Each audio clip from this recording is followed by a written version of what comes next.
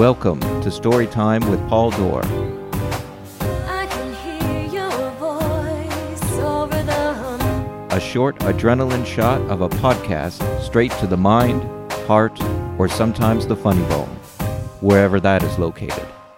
Today's story, Helen. The fourth season of Storytime is based on the novel Dreams of Being a Kiwi. Each episode will contain excerpts from the book, as well as an introduction to some of the characters. One story told across 6 episodes.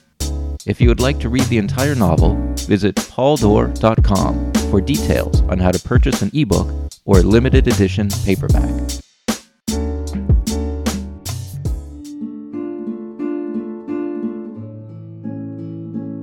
I walked around my new apartment, looked in every corner. In one corner, there was a spider. I said hello to my new roommate. The spider was silent, and I was okay with that. My head filled up with new things. I was here. I made it. Now it was time to know what I was doing here. Why was I here? I know why, but why? All the questions made me pace back and forth. Out the window was a small balcony, metal stairs that led to a ground level. I made note of this in case I needed to escape. The pacing made me hungry. I went out for a walk around my new home in New Zealand to get my bearings. Maybe put things right. The ocean was all around me. I cut between 2 small buildings. At the beach, I took my shoes off, my shirt off. The sun was high, and along the beach, the waves kissed my feet. The beach went on and on forever. I walked forever. I came to a small mountain. The mountain was covered in trees. I found an entrance to a path. Inside, everything went quiet. Across the path, tree roots crisscrossed, forcing me to step over them, double Dutch style. The air was getting warmer. I wondered where this path led, but at the same time I didn't care. The earth was getting steeper as it turned me towards the sky shielded by the trees and the leaves, but the sky there nonetheless. I came to the top after what seemed like a long time. There was a clearing that led to more beach, the largest beach I had ever seen. I ran down the never-ending path. There was a drop from the landscape down to the beach. As I flew through the air, the drop was bigger than it looked. Landing on the sand, my feet disappeared beneath the grains. There was a large tree beside me. It was old. It died a long time ago. The bark was weather-worn, resembled a dinosaur bone. There was no one here, and giant rocks separated this beach from the beach by the town. I padded out to the water, stopped right before where the waves ended, and I looked out at the rocks protruding up out of the water like statues, like someone placed them there, like there was an even larger rock, like someone chiseled it down from a design in their mind, and they worked for years to shape and cultivate what I saw now. There were rocks everywhere, big ones, small ones. There was something about that rock right there. Onto the wet sand, water crawled up my feet, kissed my ankles. There was no one around. Splashing through the water, I looked behind as my footprints disappeared with each wave.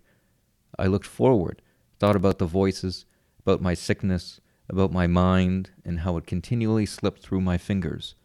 How every time I felt I had grasped it, clutched it, finally held it tight, it dissolved, slipped through the cracks, fell through the spaces between my fingers no matter how tightly I held on. Without realizing it at first, I started to jog. My footprints became smaller as I ran on the balls of my feet. I ran faster, yelled, screamed. No one was here to hear me. I thought about how my mind was slippery. It always seemed to come and go, disconnected from my heart, cut the wires, built up tall walls around me. The walls needed to come down. The walls were coming down. My feet ran faster. I was here to bridge the connection from my heart to my mind once again. Feel the currents running between them again. The energy needed to flow from one to the other, and they needed to help each other to make one another stronger. My feet ran faster. Let go of what had happened before. I couldn't undo it. I must not undo it. Must let go of what was trapped inside that won't leave. Those things stayed in my body. They had slowly taken over. They needed to go, but not by force, not by tightening my grip. They needed to leave by themselves. see them for what they were, files in a faulty system. In order to fix the system, I must open my hands, open my mind, open my heart, and take the walls away, let them go away on their own. My feet ran faster. My voice screamed louder. I had been sick for most of my life, a lot of years to reverse, and it couldn't all happen right away on this beach. I knew this, felt this, but I was anxious for it to leave so I could start over. I was sick. I needed to get better. There was a cloud that had been over me for far too long. I needed to brush it aside. I would not use force, but would yield to the pain, recognize it for what it was worth, and see that it was only hurting me. I wanted to remove this, move past this. I had been trapped in my own mind. I had been sick. My feet ran faster. My voice screamed louder. Why was I here? To let go of the pain. Never forget the pain, but allow it to leave. Here because I wanted to make choices. A person could change. They could make the choice to get better, not out of force, but out of letting go. Here to free myself from me, to fart out all those aspects of my personality and lay them all on the table, to see them for what they were, to walk away from what I did not need and keep what I did need. Here to feel the freedom of choice, to pick the pieces of me up and see what it was like to be me, to find out who I actually was, to know that I was a person who was more than a sickness. Here to run along the beach yelling and screaming, not in anger, not in pain, but to release what I did not need, to let go. I ran as fast as I could and my legs burned and the burning felt good. It was a different kind of pain. I hit the wall, another kind of wall, and collapsed on the sand. The water was cold. The water crawled up around my body. The water told me to relax. The water told me, everything is okay. You are getting better because you choose to get better. The water was soothing my heavy breathing. I breathed in the thick air and felt something different. I felt free. Yelling and screaming outside of myself came from further down the beach. I sat up, saw someone running towards me. They yelled and screamed like me. I was not the last person on earth, which made me happy. I lay back down to enjoy the last few moments of being that last person on earth. This other someone got closer. I turned my head towards her. I didn't care that sand was getting in my hair. There was something about that scream, something about that yell. It was full of something I couldn't yet describe. Turned my head back to stare straight up in the sky and wondered if she would run right by me. My eyes closed. She stopped right beside me, said nothing. Her breathing was loud, and I felt her shadow across my chest. Her voice said, "Hello." Keeping my eyes closed, I said, "Hello." She said, "It looked like fun." I said with my eyes closed, "I didn't think anyone was watching." This was the wrong thing to say. If it was anyone else, they would have frowned, maybe kicked some sand on me and walked away. She said, "I can't watch anyone having that much fun and not join." And again, I still did not get it. Maybe I was in a bad mood. Maybe I was still jet-lagged. I said, "It wasn't fun at all. It was actually quite painful." Quickly chastised for myself at this ridiculous statement, as I was actually feeling better than I had in a long time. Who was this person that was talking, and why was she standing here? She said, "You sure know how to have a bad time, but look like you're having the best moment of your life." At this moment, my eyes shot open, and I was looking at this woman looking at me. She had the goofiest grin going, bookended by dimples you wanted to push your finger into. Her hair matched the color of the beach, her skin tanned in a natural way, in a way where someone had been outside a lot because they wanted to. Small nose, slightly flat, remnants of freckles on her cheeks. Her eyes, those eyes saw it all, knew me from the inside just from looking. The eyes complemented her hair, and I immediately thought she was a beach, and the ocean if the beach and ocean were to take human form. "Why were you running and yelling?" she asked me. Honestly, I didn't know what to say.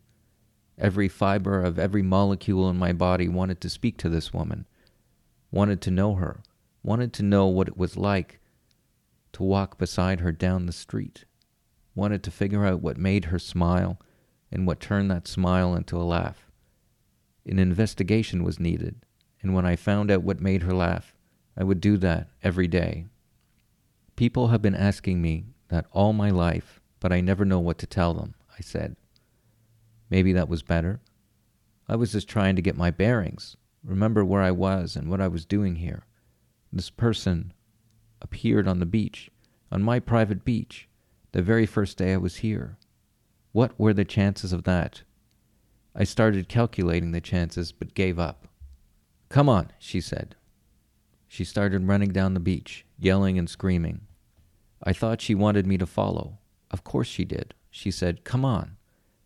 I jumped to my feet and ran faster than I had before and caught up to her, screaming and yelling. We were two wild people running down the beach, yelling and screaming, and neither of us cared if someone was watching. Well, I did care if someone was watching, but those usual feelings were getting pushed out of me somehow. Maybe it had to do with this person I was running, screaming, and yelling beside on the beach. She stopped. I stopped. Out of breath, she asked me my name. She did not laugh at the name Paul Dorr. She only accepted it for what it was, a name. I asked her for her name, and she said, Helen. Later that evening, Helen sat behind the front desk of the hostel, and when she saw me, smiled a wild smile. The eyes lit up. This made me smile back at her. She called her brother Marshall, who came out, and we were all smiling at each other and just stood there smiling. They invited me to the room behind the desk. There was a small hallway that led to their apartment. They had dinner set up for 3 people. They were expecting me. They told me this, and I was smiling stupidly. They offered me a glass of water. We cheersed. This time I was cheersing for someone else besides me. Helen sat down across from me. I almost didn't come. I couldn't believe I almost didn't come here. I would have missed all of this. My cheeks hurt from smiling. Marshall did all the cooking. He was a good cook. I was happy to have a home-cooked meal after all that airplane food. We talked mostly friendly getting-to-know-you talk. It was something I was not used to, but was getting easier every minute with these two. Maybe I could integrate myself, fit in, disappear. I was comfortable telling them vague details about me, that I was starting over, and they respected that. Did not say much about myself, decided I would keep a lid on certain things until the time was right, until I felt I could trust people. Felt I could trust Marshall and Helen, but I still kept the lid on. The lid was unlocked, but still closed. They were orphans, never knew their parents, given up at a young age. They grew up in Christchurch. Maybe I walked by that orphanage when I was there. They always stuck together. It was the only way they could make it through. Sometimes it got bad, but they always had each other. It must be nice to always have someone. They moved here and started working at the hostel. An old couple ran the hostel. The old couple wanted to retire. They gave the business to Helen and Marshall. They had owned it for 5 years. They are happy. They told me everything was all cleaned up, but the previous night there was a situation with a guest in one of their rooms. He was about my age, checked in. They had seen him every once in a while. They knew he lived on the other side of the town, and there were problems that existed inside his house that were evident in his eyes. He stayed at the hostel sometimes. Helen thought there were times when it was too much to stay at his house. They heard the gunshot early in the morning, went upstairs, found the body slumped across the bed. Helen said she could see his tears. His tears were still fresh, moving slowly down his cheek, the cheek that was not blown apart. It was not the first time she had seen a dead body. It was the second time. She did not elaborate about the first time. I was okay with that. Marshall and Helen wondered out loud why someone would make this decision. This was the point in the night that I went quiet, because I knew too many reasons why someone would make that decision. They didn't notice I was quiet. They told me the police came. The room had to be professionally cleaned up. They never saw his father or his mother. People rarely saw them. Maybe they went to the hospital. On the walk home, there was a halo of happiness surrounding my body in a 2-meter radius. The halo was yellow. It sparkled at the corner of my eyes. My feet felt like they were not touching the ground. At home, I looked around my tiny apartment, looked around at my new home. I liked my new home. I opened and closed the fridge, lay down on the bed, thought about the boy that shot himself in the head. I did not think about why he shot himself in the head. We all had our reasons.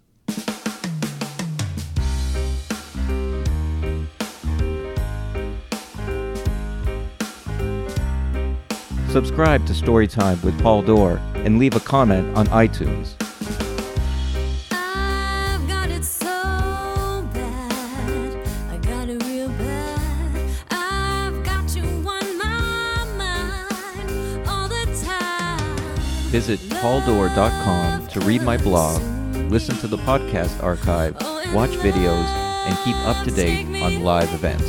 To your place under the sky. The theme music is by singer-songwriter Arlene Pakulin. Check her out at arlenepakulin.com. Thank you for listening.